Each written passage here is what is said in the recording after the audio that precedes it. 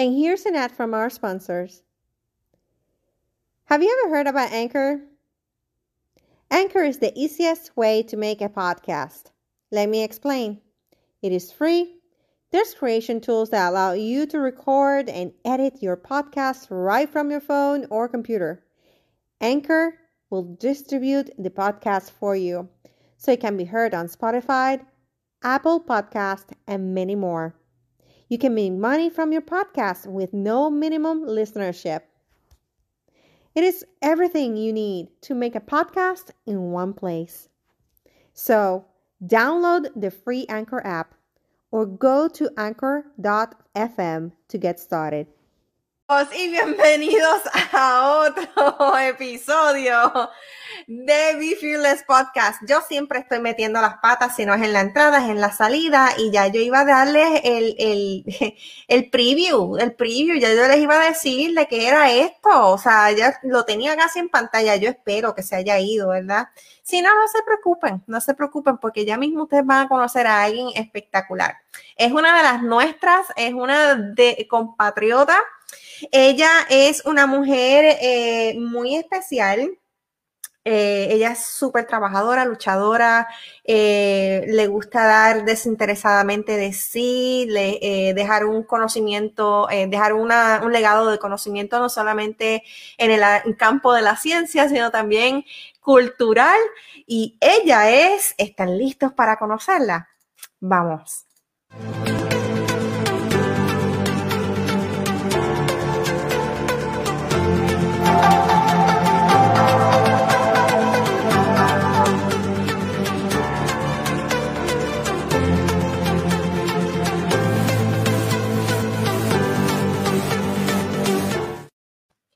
Bienvenidos, y su nombre es Icha Renta. Bienvenida, Icha. Ay, espérate que te tengo en mute. Ay, mira, me tenías en mute. Hola, Dagmar, ¿cómo estás? Gracias por tenerme. Bien, gracias a Dios, qué bueno tenerte aquí. Icha es una mujer bien espectacular y yo estoy súper honrada, ¿verdad?, por tenerla aquí en el podcast con nosotros en el día de hoy, porque a mí me gusta muchísimo la historia de éxito de ella. Ella es de Puerto Rico. ¿De qué parte de Puerto Rico? De Ponce, ¿verdad? De Ponce. De Ponce, ¿verdad? El pueblo más querido. El pueblo más querido de Puerto Rico. Yo no voy a hacer más comentarios después de eso, porque pues, como Ponce pasó a ser parking hace tiempo, digo, no voy a entrar en esos comentarios. Vamos, más respeto. Pero me encanta. Icha, para las personas que nunca te han conocido, cuéntanos quién tú eres, de dónde eres y cuál era tu sueño mientras estabas creciendo. ¿Qué era ese sueño que tú tenías en tu mente cuando estabas creciendo? Mira, pues yo me crié en Ponce. Me crié en Ponce, Puerto Rico, y entonces allí, pues, obviamente estando en Puerto Rico, uno está constantemente amenazado por estos ciclones tropicales que todos los años venían. Y recuerdo bien claramente cuando el huracán Hugo, en el 1989, estaba amenazando la isla de Puerto Rico, y entonces obviamente no hizo tanto daño en Ponce, pero sí hizo mucho daño en el noreste de la isla. Y yo recuerdo bien claramente cuando yo estaba mirando las noticias y quedé bien impresionada con la cantidad de daños que sufrió la isla, y desde entonces ahí me creció, ¿verdad?, como un interés por la meteorología y los fenómenos atmosféricos. Entonces, desde ese momento y los años que siguieron ese fenómeno, pues fueron básicamente enfocadas en estos sistemas y cómo ellos funcionan y qué es esto que se ve en los satélites, qué es eso de lo que habla la muchacha de la televisión, y pues de ahí en adelante, pues eso fue como una misión. Como una misión, y eso es lo que tú dices, o sea, que generó esa curiosidad y ese fue tu sueño, ese fue tu enfoque. So, se puede decir que tú lograste tu sueño. Tu sueño era entrar en el campo de la ciencia y lo hiciste.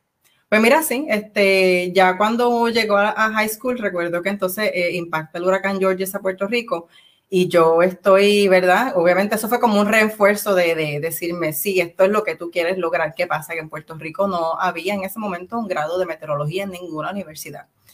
Y entonces, pues, pero pues uno inocente al fin, falta de orientación, uno se va por otros campos, pero ese me seguía llamando hasta que entonces vine a Estados Unidos a estudiar la maestría en ciencias atmosféricas y entonces logré mi sueño de ser meteoróloga y entender estos fenómenos y estos sistemas atmosféricos tropicales y no solamente tropicales, invernales, las tronadas, las tormentas severas, los tornados.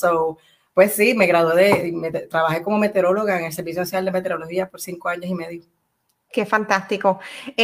Cuéntanos cómo fue esa trayectoria, esa adaptación, porque yo no quiero entrar en mi historia de cómo fue mi adaptación cuando me mudé acá, pero ¿cómo fue tu adaptación en el sentido de que como estudiante, todos los cambios, porque obviamente la cultura de Puerto Rico, aunque somos territorio de Estados Unidos, la cultura es diferente, el estilo de vida es diferente.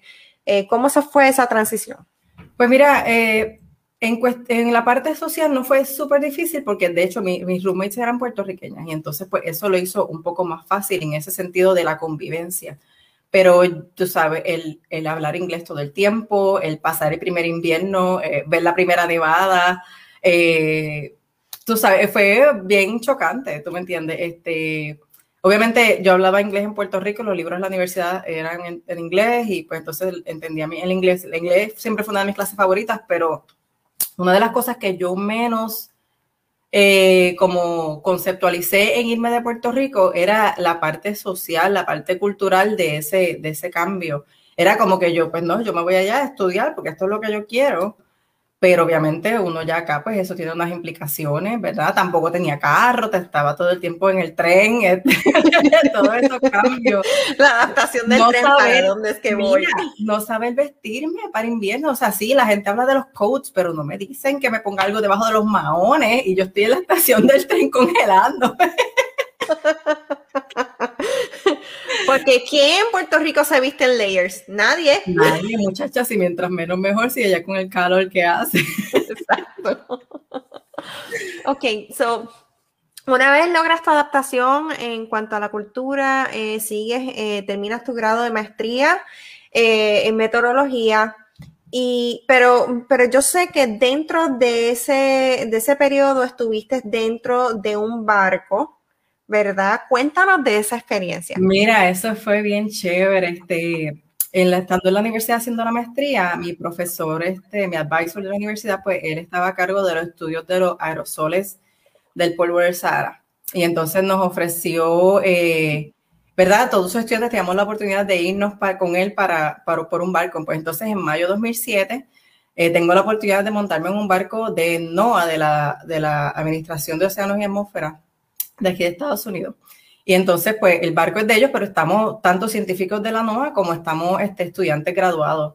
Y básicamente, uno de las varias cosas que tenía que hacer allí, pues, era soltar globos meteorológicos, tenía que tomar medidas como unas muestras de los aerosoles utilizando diferentes instrumentos, tomar medidas de radiación. Fue bien interesante. A principio, pues, está lo que le llaman, lo que uno desarrolla los sea legs, las piernas marítimas, ¿verdad? Que uno se marea, pero ya fue bien intenso porque tú estás trabajando todos los días. A veces no es como que trabajé 8 horas y me fui, a veces estás trabajando 12, 16 horas. Pero fue una de las mejores experiencias de mi escuela graduada. Yo aprendí tanto, porque obviamente mi área es la meteorología, más concentrada con los fenómenos atmosféricos. Esto para mí fue una completa experiencia de aprendizaje en cuanto a aerosoles, o sea, otra rama de las ciencias atmosféricas que tiene que ver más con química atmosférica. Qué fantástico, de verdad que a mí o sea, yo me imagino. Yo me imagino cómo fue eso. Las vistas preciosas, ¿verdad? Hubo un día que se enredó una malla de pesca en la propela del barco y tuvieron que pararse, donde dejaron tirarnos del barco, allí en el medio del Atlántico. Yo no sé dónde yo estaba, pero yo sé que yo brinqué. Estabas en el Atlántico, somewhere. Salimos de Barbados y llegamos hasta las islas de Cabo Verde y de ahí regresamos hasta Florida, pero fueron 30 días intensos, bien chéveres, colaborando con oceanógrafos y científicos atmosféricos. Eso fue tremenda Qué experiencia. espectacular, de verdad que sí. Yo definitivamente que eso es una historia inspiradora para, ¿verdad? Los estudiantes que están desarrollándose ahora. Yo quiero hacerte una pregunta. No sé si se puede o no se Ya me tienes aquí, dale para adelante. Yo sé que es que yo como que vi un pajarito en algún sitio que comentó, que dijo que esta mujer que está aquí, esta maravillosa mujer que está aquí, va a salir en un libro en Puerto Rico. Nena, ese pajarito que voy chinchoso. Ese Mira, pajarito me tiene a mí, mira, no ha salido todavía en ningún lado. Exclusivo. Mira, ¿verdad? Yo digo que uno cuando hace las cosas de corazón, las bendiciones llegan solas. Es así. Y ¿verdad? Con mi trabajo como meteoróloga, me trajo muchísimas oportunidades. Y una de esas oportunidades, pues, fue a través de esta persona que se dedica a escribir libros de matemáticas para niños en Puerto Rico. Me contactó porque él estaba escribiendo un libro de 5º grado de matemáticas y entonces quería saber si podía hacerme un feature en el libro que va a aparecer en las escuelas de Puerto Rico comenzando este agosto, de 5º grado, donde, ¿verdad? Aparezco trabajando como meteoróloga, pero entonces te aparece una frase de cómo la meteorología se aplica a las matemáticas, o sea, cómo las matemáticas las utilizamos en la meteorología. Eso es una de las muchas bendiciones que me han pasado con esa experiencia de ser meteoróloga. Y no solamente eso, es también un gran ejemplo para nuestros estudiantes, ¿verdad? El ver que una de las nuestras está trabajando a nivel nacional en Estados Unidos dentro del campo de la ciencia y aplicando todas estas cosas que es matemática, tecnología, porque tú también estás bien envuelta en los programas o contribuyes bastante a lo que es STEM, que es lo Science, Technology, Engineering, Mathematics, Sí. en esos programas y sé que has dado charlas aquí a nivel, bueno, has dado charlas, has salido en televisión, has dado charlas a nivel local. Escuelas, sí. En las escuelas. Demostraciones. Y yo creo que el hecho de, ¿verdad? Uno se da cuenta que uno entra a este campo, hay una falta de representación de mujeres, hay una falta de representación de latinos y latinas. Entonces, pues yo creo que conocer eso, pues una de mis misiones en el campo de STEM es tratar de inspirar una generación nueva de científicos. Y eso es algo que a mí me gusta mucho. Y entonces, pues estoy asociada con diferentes organizaciones, especialmente latinas, que se dedican a buscar más niñas latinas que se interesen por la ciencia. Esto es un campo dominado por hombres. De hecho, yo diría que todos los campos hoy día están dominados por el hombre, y poco a poco nos estamos abriendo espacio. Sí, eso es correcto. Entonces, pues nada, una de esas misiones pues, es eso, poder tratar, ¿verdad?, de que una niña pueda escucharme a mí hablando español o hablando inglés con un acento y puedan decir, esa puedo ser yo algún día. Exacto. Y yo creo que si yo logro inspirar a una niña con ir a una escuela con 30 estudiantes o a un niño, yo creo que ya mi trabajo está hecho. Exacto. Maravilloso. Ay, Dios mío, qué emoción. De verdad que me emociona muchísimo porque yo pues he visto tu trabajo, ¿verdad? Y llevo tiempo siguiéndote y veo el esfuerzo y la dedicación y la pasión que pones a todas estas actividades, a cada charla, a cada proyecto que se cruza en tus manos. Y de verdad que te admiro muchísimo porque pues además de ser, ay Dios mío, don't start, don't make me cry. Además de ser una mujer profesional, también eres madre y tienes esa necesidad de balancear la vida a diario, cumplir con tus responsabilidades personales, familiares, y eso es realmente algo que inspira. a otras personas, ¿verdad? A decir, mira, si ella puede, pues yo también puedo hacerlo. Ahora, pero tú no te limitas a lo que es todo lo que sea meteorología, ciencia, matemáticas, estas cosas espectaculares. Dios sabe que yo no estoy en ese campo gracias a la geometría. Don't get me there. Yo me acuerdo que cuando chiquita iba creciendo, yo decía, no, estaba flirting, coqueteando con la ingeniería hasta que llegué a la clase de geometría y ahí dije, no, esto no es para mí. Gracias, geometría, por haber hecho ese cambio en mi vida. I mean, es fascinante. No es para todo el mundo, tú sabes. Pero exacto, no es para todo el mundo. Hay una gama de carreras para escoger, así que exacto. Pero tú también te dedicas a promover lo que es la cultura puertorriqueña acá en Estados Unidos, ¿verdad? Crear conciencia de que quiénes somos nosotros los boricuas, cuáles son nuestras raíces culturales. Y tienes una organización que se llama Semilla Cultural. Cuéntanos de Semilla Cultural. Pues mira, Semilla Cultural es un proyecto, ha sido un proyecto precioso. Nace una vez yo me mudo, yo practicaba ¿verdad? La bomba puertorriqueña en Washington, D.C. Una vez me mudo de Puerto Rico, que la practico acá por primera vez, no en Puerto Rico, curiosamente. Me mudo más al sur de Washington, D.C. y, ¿verdad? No solamente tenía la necesidad personal de practicar la bomba, pero también me doy cuenta que hay una necesidad en la comunidad de, si es como yo, habían puertorriqueños que no conocían lo que yo sabía, pues también iban a ver otros que estaban como yo, que no conocían, perdóname, se me fue la línea. Si habían puertorriqueños como yo, si yo no sabía cuando vine acá lo que era la bomba puertorriqueña, pues entonces cuando pues entendía que había muchos boricuas en la misma situación que yo. Entonces, nada, me mudo más lejos de Washington, D.C. No puedo practicar la bomba. Pienso también, si yo no puedo llegar a la bomba, porque yo no puedo comenzar un proyecto cultural en el área de acá donde vivo, que es Fredericksburg, Virginia. Y entonces, pues, nada, empiezo a trabajar el proyecto, ¿verdad? La idea, la misión, la visión, cuál va a ser el programa, qué es lo que vamos a incluir, cuál es esa necesidad que hay en la comunidad.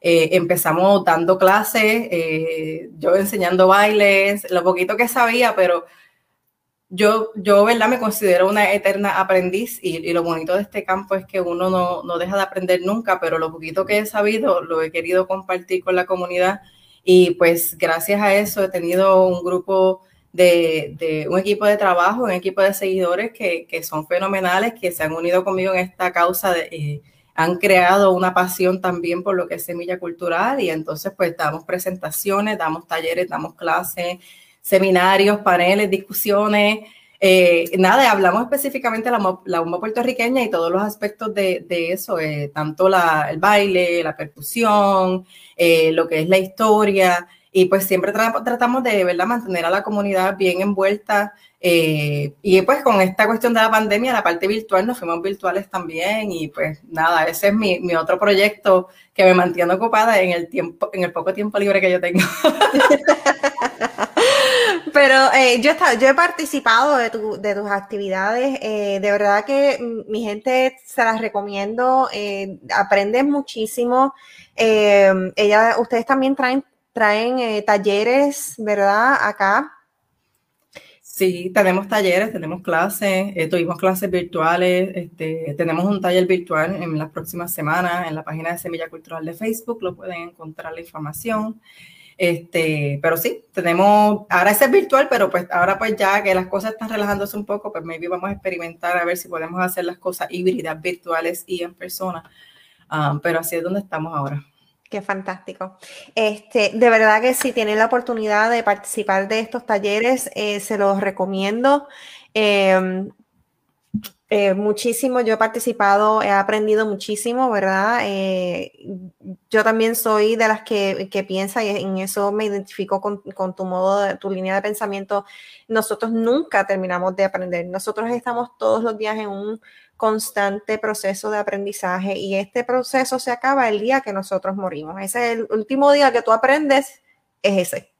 y el conocimiento es lo único que uno se lleva con uno el día que uno parte, ¿verdad? Así que de verdad que me encanta, vayan, atiendan los talleres de Semilla Cultural que están espectaculares, van a aprender no solamente de cultura, van a aprender baile, van a tener la oportunidad de conocer nuevas personas, ¿verdad? Y aprender de otras estrellas dentro del área de la bomba puertorriqueña, porque yo sé que has tenido talleres con nombres reconocidos. Sí, tenemos varios eventos que vienen ahora en agosto, octubre. Vamos a estar trayendo a varias personas de fuera de la casa a dar clases, dar talleres de bomba, dar presentaciones, dar charlas. Más detalles de esto vienen en las próximas semanas, pero estén bien pendientes a eso, que Pittsburgh va a sonar la bomba puertorriqueña bien chévere. Qué espectacular. Bueno, antes de irnos, yo me gustaría, ¿verdad?, que compartieras con la audiencia cuál han sido los pasos o aquellas cosas que tú has hecho, ¿verdad? Que te han llevado a obtener el éxito que tú has alcanzado tanto en el campo de la ciencia y meteorología como en el área de Semilla Cultural. Yo no sé si llamarlo éxito. Yo sé que yo lo que hago es hacer todo de corazón, desinteresadamente, ¿verdad? Yo soy bastante meticulosa al hacer mis cosas, me gusta pensar y maybe sobre demasiado, pero yo soy bien estratégica en todo lo que hago. Todo tiene un propósito, todo tiene, antes de anunciar algo, yo tengo que pensar en todas las consecuencias, en todo lo que, cuando empecé Semilla Cultural fue lo mismo. Y en mi caso, aunque en un momento estuve, ¿verdad? Cuando era estudiante que no sabía qué hacer, pero la verdad, a que se me diera el sueño de ser meteoróloga. Y yo creo que la perseverancia, tú sabes, ser perseverante, insistir y pues estar dispuesto a aprender y arriesgarse, ¿verdad? Porque empezar un non-profit no es fácil y a veces uno empieza solo y a veces lo tienes que correr solo durante un tiempo, en lo que empiezas a conseguir gente que apoye y crean tu proyecto. Eso es un riesgo. Pero lo chévere es que, ¿verdad? Si tú estás llegando a una necesidad de la comunidad, el apoyo va a llegar solo. Y yo creo que entre ser apasionada con lo que hago, arriesgarme la perseverancia, pues yo creo que eso se mezcla, ¿verdad? A que las cosas se me hayan dado como muchas bendiciones y yo estoy sumamente agradecida a la vida, a Dios, a todo. De verdad que soy bendecida. Y muy agradecida por eso. Amén, así es, lo eres. Y de parte, pues también me bendices a mí con tu maravillosa amistad, porque tengo, gracias a Dios, el honor de pues tener una buena amistad contigo. De verdad que gracias, ¿verdad?, por estar aquí, gracias por ser un ejemplo espectacular para esa juventud que está desarrollándose, que está mirando qué voy a hacer, qué me gustaría, qué no. Definitivamente tú eres una mujer que inspira no solamente a mujeres, ¿verdad?, de nuestra misma edad, pero también a esa juventud que está buscando, que está pensando en qué van a hacer mañana y definitivamente tú eres un modelo a seguir. Así que gracias por estar con nosotros en el día de hoy, por compartir tu historia, por compartir tus proyectos y por compartir Semilla Cultural con todos nosotros. ¿Dónde la gente puede comunicarse contigo? Yo estoy en Instagram como @isharenta. Entonces, sí, también Semilla Cultural tiene su Instagram @Semilla Cultural. Y entonces a través de la página de Facebook, pues Semilla Cultural también tiene una página de Facebook donde ahí pueden conseguir información sobre los eventos que tenemos que van a pasar en los próximos meses para que nos acompañen. Gracias, de verdad que sí. No se olviden, mi gente, de seguir a Isha, de seguir a Semilla Cultural, enterarse de todos esos proyectos maravillosos que ustedes pueden, no solamente hacer ustedes, pueden traer a su familia también, ¿verdad? Porque muchos de ellos son familiares. Sí, con los niños, eso es súper importante. Exacto. Así que gracias, Isha, por estar con nosotros en este episodio del día de hoy. Mi gente, no se olviden de seguirnos aquí en Facebook, de suscribirse a nuestro canal en YouTube, de seguirnos en Spotify y en Google Podcast, y estamos en otras 6, bueno, en total estamos en 6 plataformas, así que no se olviden de suscribirse para que puedan escuchar el episodio del día. Estamos corriendo lunes y miércoles a la 1 de la tarde en la zona este de Estados Unidos. Así que gracias por su continuo apoyo. Gracias. Si tienen algunas dudas, preguntas, comentarios, déjenlo en este video y hasta la próxima. No se olviden de desarrollar su potencial y ser fearless. Se me olvidó la traducción ahí. Pero ahí le vamos. Gracias, Icha. Gracias, Dagmar. Bye.